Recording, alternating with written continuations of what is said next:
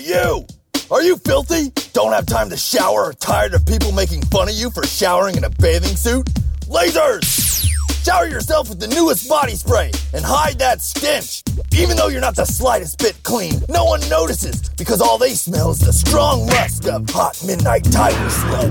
Hey, you! Don't you wish hiding your sins was that easy and effective? Of course you do! Now it is with the new Axe body spray. Cover yourself with Axe, green with envy, and your friends will never notice how you struggle with jealousy. Do you have a study date, but the only anatomy you want to study is each other? Spray Axe, we're just doing homework spray, and your parents will have no problem with your new study habits. Use Axe, eyes on your own pepper spray, and hide the fact you are using a cheat sheet on the big test. Snuck out past curfew? Look behind you! Only to get caught by your parents? Failed! With Axe parental approval spray, your parents will actually be proud of you. Unfail! We know it's difficult to share your struggles and surrender your sins. That's why we've designed these revolutionary sprays that will hide your sins so you can go on living that double life. Thanks, Axe Body Spray. You're welcome! Really? Isn't that how it is? We spend so much time, even as Christians, trying to cover up our sin, trying to hide our sin. And you know what the best way we do that is to not be honest with our sin.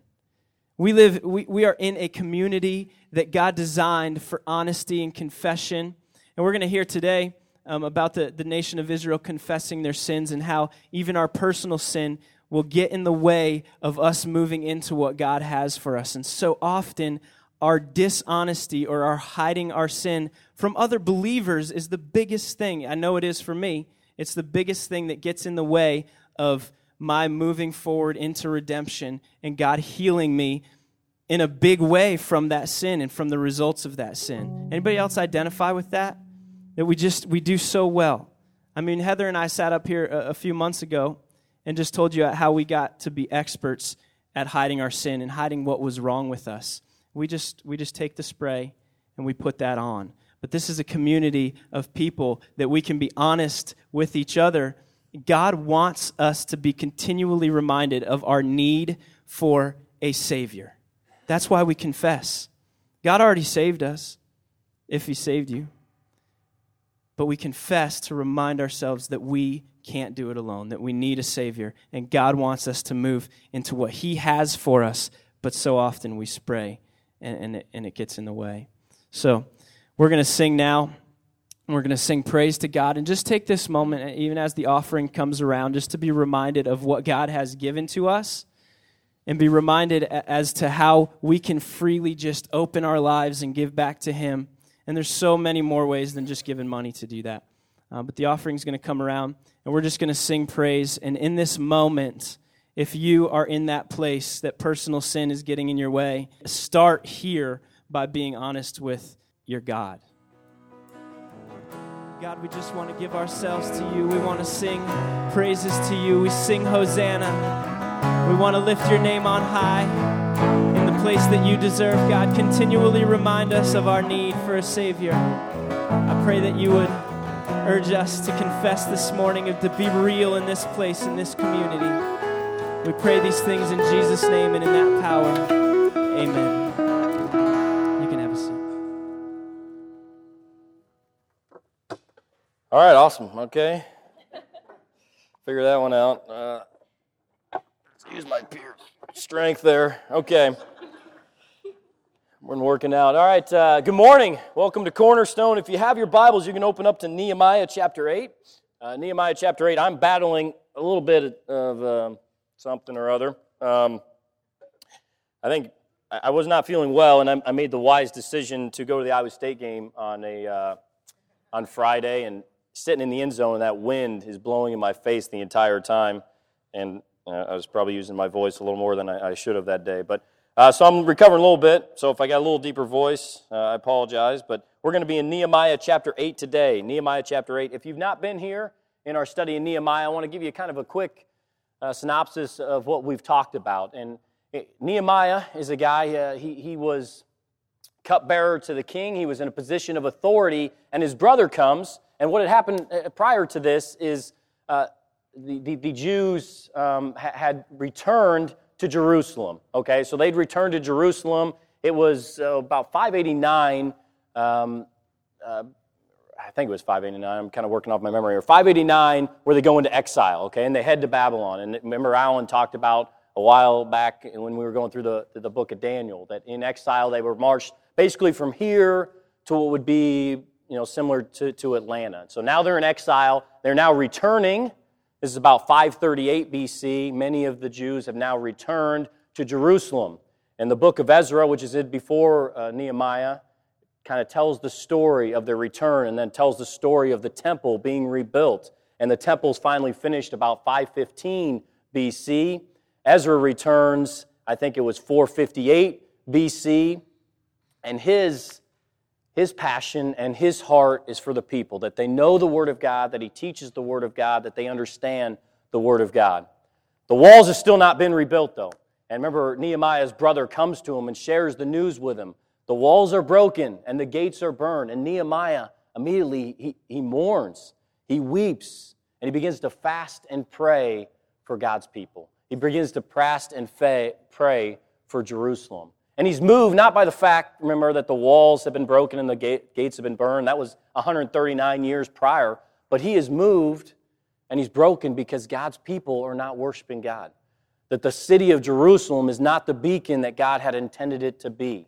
Remember again, that picture of Jerusalem is like the church. It's a picture of the church today. That is that we are to be the beacon to display God's awesomeness and His power to the world around us. And so Jerusalem was to be that beacon, and it was not at that time. And so Nehemiah begins to pray, he begins to fast, and ultimately he goes to the king and he tells him, I want to go back. I want to see the walls rebuilt. And again, his passion is not for the walls. He knew that was essential to what his real passion was happening. But his passion was that God's people would be restored to their God. That God's people would once again begin to worship Him. God's people would once again know His Word, know what His Word said, and begin to do it. And so that's what Nehemiah's heart is. That's what his passion is. And he finally returns to Jerusalem and begins to build, and this project begins to happen. And we talked about 2 weeks ago in Nehemiah chapter 6, in 52 days, the walls are completed. The gates are restored. And here it is, and the world around them even takes notice. And we're told in Nehemiah chapter 6 that those around noticed what had happened, and they said, surely this had to be of God. That's what kind of event took place. After being broken and burned for 140 years and 52 days, Jerusalem is restored. And seemingly the story could end there, and we could end it and see the walls built. Okay, this great project is finished. The walls are built. The gates are in place. But obviously the book of Nehemiah doesn't end in chapter 6. Because the real story of the book of Nehemiah is the restoration of God's people to Him. The real passion of Nehemiah is not the walls being rebuilt, but the restoration of God's people. That God's people would once again worship their God. That God's people would once again know what the Bible says, know what the law says, and follow it. And so that's where we are in Nehemiah chapter 8. That's where we're going to be in Nehemiah chapter 8 today. So if you have your Bibles, turn to Nehemiah chapter 8. And this is the story, if you go from Nehemiah 7 on, this is the story of God's people being restored. Okay? The walls are in place, the gates are in place, and now here we are in chapter 8, the restoration of God's people. Here's what it says. When the 7th month came and the Israelites had settled in their towns, all the people assembled as one in the square before the water gate. All the people. The 7th month came. I'm just going to attempt a little. Jesse informed me about a week ago I got a cataract in my right eye. Thanks for that, Jesse. So I can no longer see quite as well. But all right, chapter 8. So the 7th month had come, and the Israelites had settled in their towns. All the people assembled as one. Here's what's taking place, okay? Remember, there are 50,000 people. Get this image in your head. I was at the Iowa State game. I told you that on Friday. There were probably 50,000 there, right? Yeah, thanks for the support on that. Appreciate that. All right, there's about 50,000 people at the game. And so get this picture in your head. Here's what we've got. We've got about 50,000 people gathered, all right? The Jews are here, they're gathered. Now I want this picture in your mind, 50,000 people. And I remember being at the Iowa State game I act like it was a long time ago. Okay, so I was at the Iowa State game, and here's this picture, 50,000 people, all with the same focus, all with the same passion, all with the same excitement for one thing, right? They want to see the Cyclones win. Obviously, that was not delivered. But so here they're all gathered together, all excited about one thing, all want to see one thing, all passionate about one thing, all right? And that's the picture I want you to have in your mind, because that's what we've got. We've got 50,000 people gathered together with one passion, with one heart. It says they were together as one. And here's the picture in your mind, 50,000 people gathered together. So all the people assembled as one man in the square before the water gate. They told Ezra the scribe to bring out the book of the law of Moses, which the Lord had commanded for Israel. I love this picture. 50,000 people gathered together, and they start chanting, basically, Ezra, Ezra, Ezra, bring out the law. Bring out the book. We want to hear from the book. Now, get this picture in your mind. You understand what he's talking about here. He's talking about the Pentateuch, Genesis, Exodus, Leviticus, Numbers, Deuteronomy. Could you see that? 50,000 people. All of a sudden, this is what they want. They are desiring him. They want him to read Leviticus. When's the last time you've had this kind of excitement and passion about reading Leviticus, Numbers, Deuteronomy? Oh, pull it out. Read it to us. We want to hear it. We want to hear it. We want to know what it says. And so they're excited about this. 50,000 people together wanting to read, wanting to hear from God's Word. This is the first time we are in the book of Nehemiah, really, that we're introduced to Ezra. Remember, the whole book's been about who?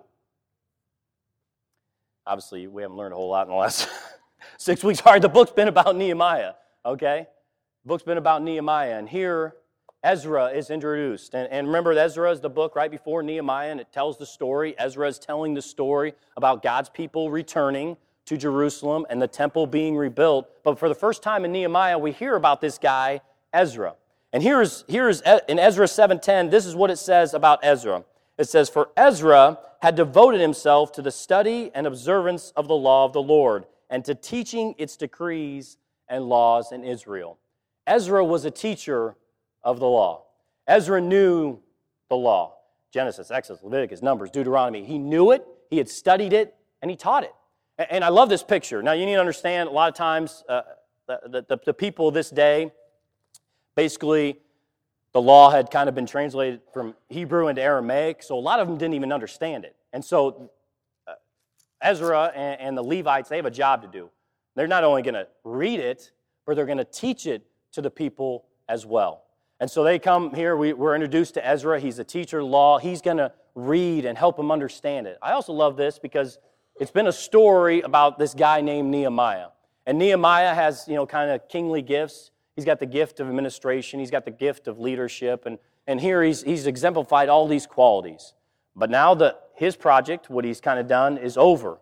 And so instead of Nehemiah, all right, we've got this taken. Now I want to take another step. And Nehemiah steps up, and what he doesn't do is teaching and helping them understand. That's not his gift. Here he brings Ezra into the picture. I love that picture. Okay, God has given me gifts. I'm going to use my gifts for His kingdom. But there's also others that have gifts as well. And Ezra has been gifted to teach. Ezra is a guy who knows the Scripture, gifted to teach people about the Scripture, to help them understand the law. And so we get this other guy coming in the picture. And here's Ezra for the first time, a teacher of the law, a guy who's going to help them understand what he's about to read to them. So now we've got 50,000 people gathered together. Okay, you got that picture, all right? We're at Jack Trice Stadium. Ezra is kind of right in the middle. There's 50,000 people wanting to hear. They're excited to hear this message. And it says, as we continue on, it says, "So on the first day of the 7th month, Ezra the priest brought the law before the assembly, which was made up of men and women and all who were able to understand." Remember, that's the 50,000 people. He read it aloud. Listen to this. He read it aloud from daybreak till noon. We ought to try this sometime, all right? This is basically a 5 or 6 hour sermon on Leviticus, Numbers. Wouldn't that be awesome? Would you guys be excited about that? We can get here early. It'd be like an Iowa State game. How many hours do we spend in an Iowa State game on a given week? 3. At the game, you go up early though, don't you? Yeah, we get here early. We can tailgate a little bit. All right, so here we've got from daybreak until noon a 5 or 6 hour message on the Old Testament law. I love that. We're going to try that sometime. 5, 6 hour message going through Leviticus. We'll do that here in a couple weeks. All right, so here it is. He's giving this, and these guys are excited about it. Not only is he going to give a 5 or 6 hour message on Leviticus, these 50,000 people, they're excited about it. They're probably begin to chant, Pentateuch, Pentateuch. All right, they're real excited about this message that's about to take place. We want to hear from the Word of God. So these 50,000 people are gathered together. And there's 3 points. If you're taking notes, there's 3 things I want you to note today. And keeping in line with alliteration, Austin challenged me to keep doing that. So here it is. We want to read, we want to respond, and redeem. Those are the 3 points today. Read, respond, redeem. And the first thing we see is the nation of Israel, the Israelites here in Jerusalem, they're reading God's Word. They're reading God's Word. And so it says from daybreak until noon. And so here's the great part about it. These guys are excited to hear it. These guys are wanting to hear what God is going to say to them. And this is an awesome thing. The God who spoke creation into existence, the God who spoke you into existence, speaks to us. Isn't that an awesome thing? And you know how he does that? Right here. The God of the universe who spoke creation into existence speaks to us today. Right here. And how many times do we want to hear from the God of the universe who spoke creation into existence? From the God who spoke me into existence? Still wants to speak to me today. I love this picture from Nehemiah chapter 8 because these guys are excited. They want to hear from this Creator. They want to hear from this God who still wants to speak to them. And here Ezra comes into the picture and begins to teach them from the law. I want us to think that not so much of we oftentimes look at the Bible and, here's what I'm supposed to do. This is what I'm not supposed to do. And we treat the Bible kind of as a more of a checklist of do's and don'ts. And we don't want to think of it that way because this is a Creator. This is a God who wants to have a relationship with us. This is a God who wants us to know Him intimately. When Karen and I were engaged, and I've told this story before, but we used to write letters back and forth, right? And she would write a letter, and I'd pore over it. I'd read it several times. Then I'd look forward to writing her letter so she could know me. And I'd read it so I could know her. I mean, this is what God has given us in His Word. The Creator of the universe has given us a way that we can know Him, that we can know Him intimately. What an awesome thing, isn't it? Isn't that such a cool thing that the Creator of the universe wants to know us deeply and intimately, and has given us His Word so we may do it. Here at Cornerstone, we have a belief that there's not really an authority here at the church. I mean, there is and there isn't, but we believe that our ultimate authority is God's Word. We believe that the ultimate authority in this church is the Bible. Now, ultimately, we know it's God, but how do we know God? How do we know what God wants for us? Right here, right? The ultimate authority for us and for this church is what the Bible says. And we are blessed to be at a church that believes that. Now, there are many churches in Des Moines that believe this is the inspired Word of God. There are many churches that believe this is the authority, but there's also many churches that don't. There's also many churches that they'll pull out things they like, they'll pull out things they do, and then they kind of skip stuff and kind of do their own thing. Here, listen, this is the inspired Word of God. Let me share some verses with you. Proverbs 30, verse 5 says this, every word of God is flawless. Every word of God is flawless. Every word of God is flawless. Psalm 119 talks often about the Word of God. It says the Word of God is trustworthy, perfect, and true. Trustworthy, perfect, and true. Hebrews 4:12, the Word of God is living and active, sharper than any two-edged sword. It penetrates, even dividing soul and spirit. It judges, or dividing soul and spirit, joints and marrow. It judges the thoughts and attitudes of the heart. Last verse, 2 Timothy 3:16-17. All Scripture is God-breathed. All Scripture is God-breathed. These are the inspired Word of God and is useful for teaching, rebuking, correcting, and training in righteousness, so that every man of God may be thoroughly equipped for every good work. We believe this is God's Word. We believe that this is the inspired words of God. All right, this is our authority. And so when you get this picture and you look at Nehemiah chapter 8, you see people who also believe that. They believe it and they want it, right? From daybreak until noon, teach the word. Let us hear it. Ezra, come and teach us. Tell us what it says. Tell us what it says. We want to know what the Word of God says. We want to know what the law says. Here's the reality. What Nehemiah wanted, yes, he wanted the walls rebuilt, but he wanted God's people to be restored. He wanted revival among God's people. And for revival to happen, it starts with the prayer of His people and the proclamation of His Word. For revival to happen in our lives, for revival to happen in Johnston, for revival to happen in this church, it starts with the prayer of His people and the proclamation of His Word. This is where it begins. And we can look back in the book of Nehemiah, and we can see that it began with what? The prayer of His people. Nehemiah, you go back to Nehemiah chapter 1, what's he doing? He's praying, he's fasting, he's crying out to God because he wants God's people to be restored. Tim shared, even as Nehemiah is praying, and then even when he's standing before the king, he begins to pray. Alan shared, all right, trouble, opposition is coming. Nehemiah prays, and then he acts. And we see this throughout the book of Nehemiah, that Nehemiah is a man who prays. If he wants to see revival, he wants to see God's people restored, and he knows it begins with the prayer of his people. God's people pray. And the next thing we see is the proclamation of His Word. Two things, the prayer of His people and the proclamation of His Word. See, the prayer had begun. God wanted to see, or Nehemiah wanted to see God's people restored. So they begin to pray. They begin to pray. And then we see here in Nehemiah chapter 8, the beginning of the restoration of God's people.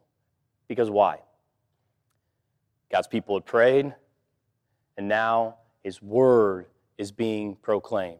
Here's the reality. We can pray all we want, but if we don't understand what we're supposed to do, how can we respond? I mean, these guys you can see it here. The people of God they want God. They want to be restored. But at this point, they really don't know how. Nehemiah's praying. He's asking God. Others are praying. They're asking God to move. But until they hear the Word of God, until they hear it spoken, they can't respond. And so we've seen the prayer of the people, and now we want to see the proclamation of His Word. Here's the reality. Nehemiah's people, or God's people here in the book of Nehemiah, they want to live differently. They want to be restored. But until the Word of God is proclaimed, and until they hear the Word of God, it can't happen. It's the same thing for us. You know, if you don't have a Bible, I would strongly encourage you, go get a Bible. You know, we believe, like I said, this is the authority here at Cornerstone Community Church. But if you have friends that don't have a Bible, I encourage you to give them a Bible. Here's what the Bible can give. You know, if you want to learn about salvation, you can go read through the book of John and learn about salvation. If there's trouble in your marriage, you can go and you can read Ephesians chapter 5 and learn about how to be a godly husband or a godly wife. If you need a little excitement in your marriage, you can go read Song of Solomon, right? All right? You guys haven't read that book before, apparently. Okay? It can add a little excitement to your marriage. Okay? The Bible offers this. This is what the Bible offers us. Okay? And so it happens for us to know how to live, for God's people here in Nehemiah to know how to live and how to respond, they have to know Scripture. For us to know how to live and how to respond, we need to know Scripture. And we talked about this a couple weeks ago, but we want to be challenged. Remember, it's not just about knowledge. That knowledge is not the key. The end is not knowing, but the end is doing. That we want to be doers of the Word, not just hearers. That for us just to learn and not do anything is not the point. The ultimate goal is that we hear what we're supposed to do, and then we do it. So I want to challenge you and encourage you, get into the Word, read it, study it, learn it, but more importantly, respond to it. Do it. If this is the inspired Word of God, if this is a love letter from God to us so we can know Him and we can know how to live our lives accordingly, we need to be in it. We need to read it. We need to understand it. And ultimately, we need to respond to it. And so here in the book of Nehemiah, we see it, God's people hearing the Word of God proclaimed. Ezra's teaching them. He's helping them understand it. He's translating it for them, telling them how they should live. And then here's the next thing we see. We have read the Word. And the second thing we want to see is we respond to the Word. So back to Nehemiah 8 here. Ezra the scribe stood on a high wooden platform built for the occasion. Beside him were a lot of gentlemen, and I could read these, but I'll butcher every single name. So there's a lot of people standing beside him. Another picture. This is a great picture because we have Nehemiah. Nehemiah has kingly gifts of administration, leadership, those type of things. Ezra has kind of the prophetic gifts of teaching, of preaching, those kind of things. But Ezra is also bringing others with him in this. They got a preaching team. All right, this is where we got it from. Preaching team. So Ezra opened the book, and all the people could see him because he was standing above him. All right, so they've got a platform. They've got a stage kind of set up for him. So remember, get this picture, 50,000 people wanting to hear the Word of God preached. Ezra opened the book. All the people could see him because he was standing above them. And as he opened it, the people all stood up. I love that picture. Their first response is kind of this respect or reverence for what was about to take place. They were going to hear the very words of God. All right, this is not just some, the second book of the Hunger Games or something like that. This is the inspired Word of God. And God's people respond accordingly. God's people know they are about to hear the very words of God. And out of respect and out of reverence, they stand up. It's a sign of reverence and respect. So they stand up. And as he opened it, all the people stood up. Ezra praised the Lord, the great God, and all the people lifted their hands and responded. All the people lifted their hands. This is a sign of them receiving blessing. Now, here's the deal. Oftentimes, we're pretty conservative people, right? On the most part, we're pretty conservative. But yet you see so many times in the Bible, as far as actions, they're not always all that conservative. We're oftentimes afraid that we're going to be mistaken as Pentecostal or something worse. So we oftentimes kind of keep our hands in our pocket, kind of stand still, kind of do our own thing. But oftentimes in the Scripture, we see people raising their hands to God. We see it right here. Nehemiah, Ezra teaching the people, and the people's response as the Word of God is being preached, raising their hands. And what do they say? What's it say right after this? We don't want to get too Pentecostal. We're getting a little crazy right now. We got my hands up. And they responded, amen, amen. We agree. We agree. Can we try that? Amen. Alan could do it. Amen, amen. You guys all are weak, man. I got a cold up here, okay? Let's try it again. With me. What do they say? Amen. Oh, well, there's two of them. All right, let's try one last time. Oh, you can do it. All right, thank you. Amen. Amen. It's okay to get a little crazy sometimes, all right? Amen. Amen. God has designed us that way. God has given us emotion.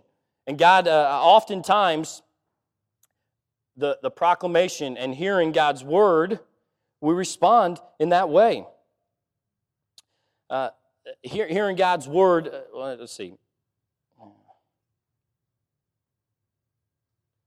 Yeah, okay. So basically here we see Nehemiah or Ezra talking, Ezra preaching.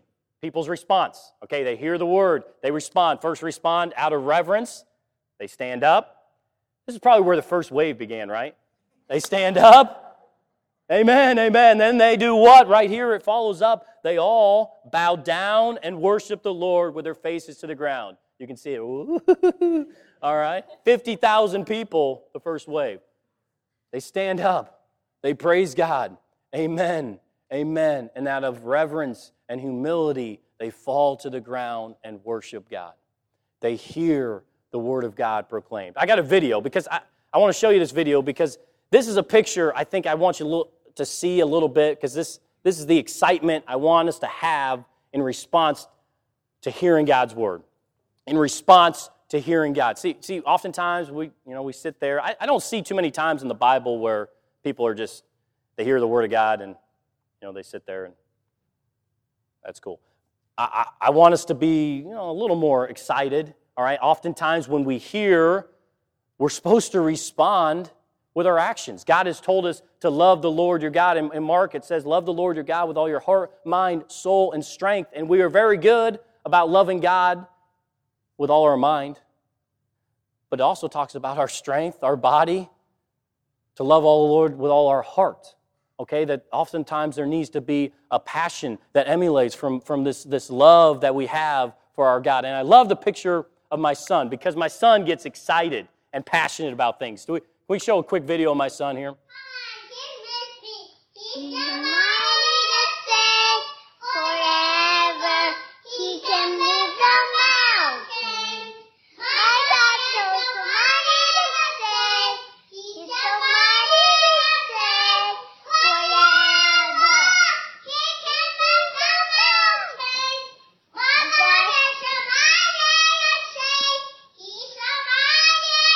Thank you.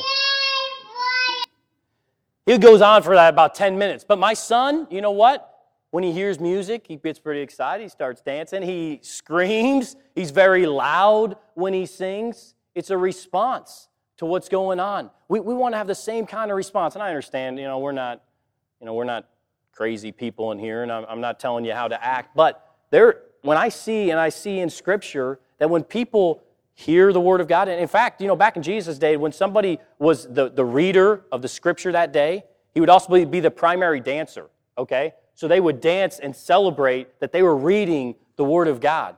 And so there is much response in Scripture that when they hear the Word of God, they get excited about it. They get excited about it. And we're never going to be a church that is getting all crazy, but it's okay. I'm telling you this, it's okay to respond in such a way. Because we see it in Scripture. They stood out of reverence for God. They raised their hands, a sign of receiving blessing for God. And they even fell down to the ground and worshiped Him. Sign of humility of God, for God. And so this is their response as they hear the Word of God. So that is the outward response that we see. It continues here. It says, Ezra opened the book, all the people could see him, and this is what we just read. Then they bowed down and worshiped him, for the Lord worshiped the Lord with their faces to the ground. They read from the book of the law of God, making it clear and giving the meaning so the people could understand what was being read. He made it clear so the people could understand. Remember, this is kind of basically being translated from Hebrew into Aramaic, so they could understand, they could read, and then they could respond to the Word. And if you've ever read the law, hopefully you have, if you haven't, I encourage you sometime, Genesis, Exodus, Leviticus, Numbers, Deuteronomy, if you read it, you kind of realize you're not all that good. You kind of realize, oh, yeah, you know what, this whole stealing, this whole lying, this whole telling the truth, start to realize you don't match up to what God wants. See, the God of the universe is perfect. He is holy. There is nothing, no sin, nothing wrong. And we, I think if we're all pretty honest with ourselves, right? All right, if you're not, look at your spouse again. They'll tell you. We're not. We're not perfect. We're not holy. And if you read through the law and you understand the law, it points us basically to our sin. It points us to the fact that we are separated from God. That our flaws, that our errors, that our sin have separated us from God. And the people here in the book of Nehemiah, They hear the word of God proclaimed, and what is their response? I'm going to skip one verse, but I'm going to come back to it. It says, for all the people had been weeping as they listened to the words of the law. All the people were weeping. They were mourning. Why? Because they heard the word of God proclaimed, and they realized their life didn't match up. They realized the way in which they were living, the things in which they were doing, weren't right. They were wrong. They weren't living according to God's law. And I love that picture, is that when we hear the Word of God and we see the Word of God and the Word of God is taught and we understand it, we realize, man, we don't match up. And this response of mourning is a good thing. Psalm 51 talks about it. God is yet to deny a broken heart and a contrite spirit. God has yet to deny. The sacrifices God require are a broken heart and contrite spirit. God loves that. That is a thing that God desires from us, that we realize our sin. We realize where we've fallen, where we failed. We come to Him and, God, I know I've failed. I know I've screwed up. I know I've done this. He loves that. He loves it. Now, He doesn't want it to end there, right? In fact, you go up a verse right before I read that, it says, then Nehemiah the governor, Ezra the priest and the scribe, and the Levites who were instructing the people said to them, this day is sacred to the Lord your God. Do not mourn or weep, for all the people have been weeping as they listen to the words of the law. When we hear the law, when we hear the word of God, our response oftentimes is that, God, I don't measure up. But Ezra, Nehemiah said this is not a day for weeping and mourning. That's not a bad thing. In fact, we're going to read here in a few verses in chapter 9 that they ended up doing that exact thing. But at this time, there was something else that Nehemiah and Ezra wanted to realize. There was a greater reality than their sin. There was a great reality that, yes, they screwed up. Yes, they failed. Yes, they've fallen short. But the point and the purpose was the last thing. Redeemed.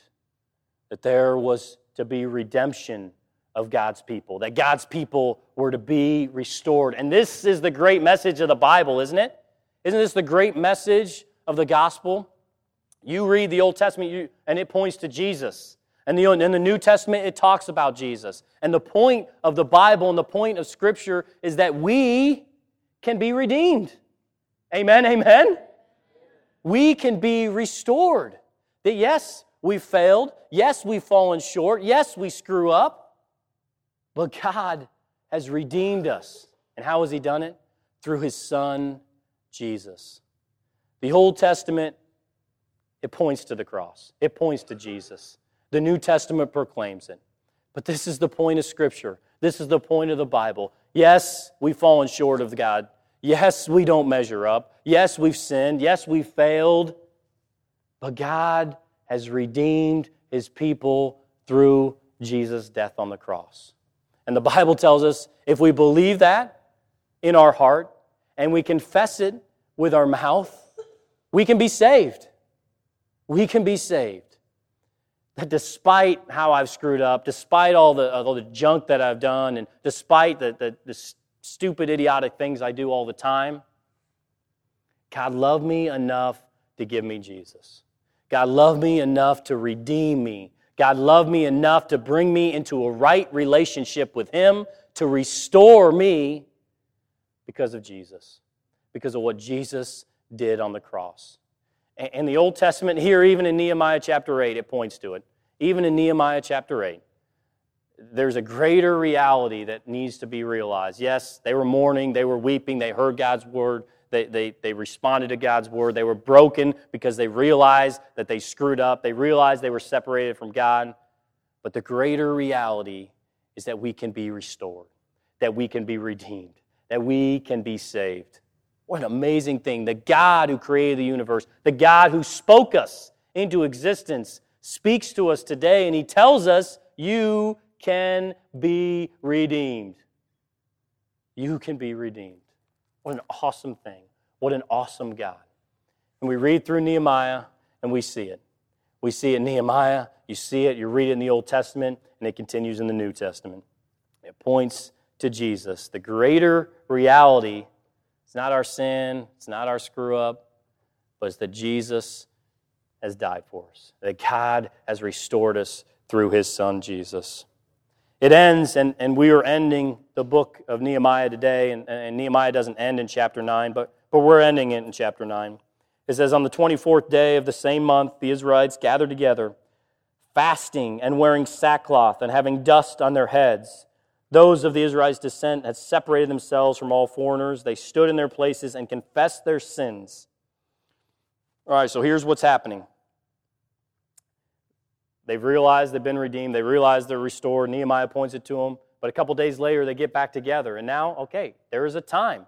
We need to get together. We need to mourn. We need to weep for our sin. And some of us may be in that position. Maybe there's sin in our life. Maybe we've never been restored. Maybe we've never been redeemed. Maybe we've never been made right in God's eyes through His Son, Jesus. We can.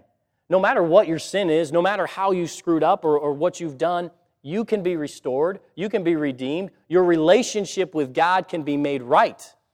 And today is the day of salvation. Your relationship can be restored with God, the Creator of the universe. And so we need to look at our lives, and for us that know and have a relationship with Jesus, oftentimes we need to come to this point where we look at our lives and we want to know, we want to understand, and we want to mourn and grieve over the sin in our life. We want to be like Psalm 51, where a broken heart and contrite spirit, God, here it is. Here is my sin. I'm confessing it to you. I'm grieving. I'm mourning because I want to be restored to you. Not just that I feel guilty about something, but I mourn because I've fallen short. That's what these guys, Israelites, are doing here in the book of Nehemiah. They are mourning. They just don't feel guilty. They're mourning. They're grieving. They've understood they've wronged the God of the universe, and they're responding to that. And we may need to do that in our own lives, to look at our lives. And where have we wronged the God of the universe? We should grieve over that. We should mourn a broken heart, a contrite spirit. That's what God desires. This is my favorite verse, though, right here. Let me read this one.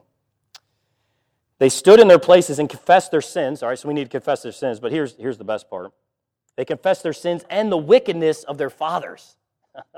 It's awesome to confess the wickedness of their fathers. I'm just kidding. It's all right. They confess their sin and the wickedness of their fathers. All right, there's generations of Israelites here. They're confessing that they have fallen. They're confessing that we've fallen short. We've confessing for generations we have not followed you. But now they want to be restored. Now they want their lives restored, their relationship restored with God. And here's the point of the book of Nehemiah. This is the point of it. God's people being restored. God's people being restored. It's a great story of what God does and how a wall is built. But the point of Nehemiah, the heart of the man Nehemiah, is that God's people are restored. So they stood where they were and read from the book of the law of the Lord their God for a quarter of the day, and spent another quarter in confession and worshiping the Lord their God. That's what we're going to continue to do this morning, is we're going to continue to worship the Lord our God. And I want you guys to be challenged. I want you to be encouraged. But we want to be changed. We want to read from the Word, and we want to respond to it. We want to understand that we can be made into a right relationship. Our relationship with God can be restored. Read, respond, and ultimately to be restored. And so wherever you are this morning, understand that God, the God of the universe, the God that spoke you into existence, the God that spoke this world into existence, wants to know you. He wants to have a relationship with you. And He's speaking to you. He's speaking to you right here. We're going to take the bread and the juice, and as Nick and the band comes back up, we're going to have a chance and an opportunity to worship, to respond to who God is and what He's done. And remember this, as we worship, we're responding to the Creator of the universe, the God of the universe that spoke this world into existence, the God of the universe that redeemed and restored you to a right relationship with Him through Jesus. God has redeemed us, He's restored us, and He's done it through His Son, Jesus. And if you know Jesus and you have that relationship with Him, we encourage you, come up, take the bread, take the juice, and remember this great thing that God has done for us. If you don't know Him, I want to encourage and challenge you today, seek Him. Today, seek to know who He is, who God says Jesus is in the Word, who God tells us who He is and what He's done in the Bible. I would challenge you to ask somebody. If you don't know, ask them. Ask them, who is this Jesus? What has He done? If you know Jesus, but aren't in a right relationship with Him, maybe there's sin in your life and you need to be restored, get right. A broken heart, a contrite spirit, He has yet to deny. No matter what you've done or where you are, God wants to restore your relationship with Him. And get it right. Even this morning, if you need to grab somebody, they did it right here in the book of Nehemiah. They confessed their sins to one another. Maybe you need to do that. Come and grab me. If you need to confess sin, if you need to tell somebody about your sins so you can be, not that gets you right by telling me. Ultimately, obviously, we're confessing it to God, but they confess sins to one another. Why? So they can be challenged. They don't want to keep doing it. You need to tell others, hey, I need to get my life right. I've screwed up. I've failed. We want to be restored. We want to have a right relationship with God. So this morning, as we continue to worship, remember who God is and what He's done, and respond accordingly. Let's pray. God, we thank You for this book of Nehemiah. God, we thank You that even in the book of Nehemiah, we get a picture of who You are and what You want. We get a picture that what You want in the story of the Bible is You redeeming, You restoring, You saving. And this morning we want to be reminded of that. And as we take the bread and we take the juice, we're reminded of the theme of the Bible. We're reminded of the whole point of Scripture, that Jesus Christ restores us, that Jesus Christ redeems us. God, we thank You for this great thing that You've done in giving us Jesus. We thank You for the great price that He paid in becoming a man, in going to the cross and dying for us. But God, ultimately we thank You that death and sin was conquered, that 3 days later He rose again. God, as we hear Scripture this morning, as we hear Your word proclaimed, help us not just to hear it and move on, but help us to hear it and respond. Help us to hear it and live differently. Help us to hear it and want to worship You, want to pursue You, want to chase Jesus, want to be like Jesus. That's our goal. That's our passion. So this morning, thank You for Jesus. Remind us of what You have done in giving us this gift of Your Son. We ask it and we pray it in Jesus' precious and holy name. Amen.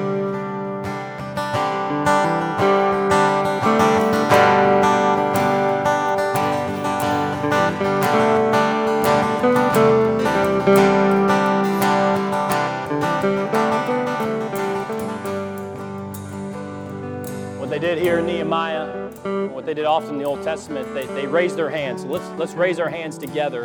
They did it to receive a blessing from God. And we're not talking about some sort of physical blessing, but a spiritual blessing from God. As we want to see God move in our lives, we want to see God move in the lives of this church and the lives around us. So let's pray together. God, We ask you to do a work in us. We thank you for the very words of God have been spoken. You've given us your very words. God, help us to treasure that. Help us to be excited about it. Help us to be like that video we watched a few weeks ago and people for the first time hearing and seeing and being able to read your word in their own language. God, we have that. We have that. Help us to be passionate about that. And God, as we go and we leave here, help us to love your word. Help us to love you. Help us to pursue you above all, to pursue your kingdom above all. We pray it and we ask it in the name of Jesus. Amen. Thanks for coming.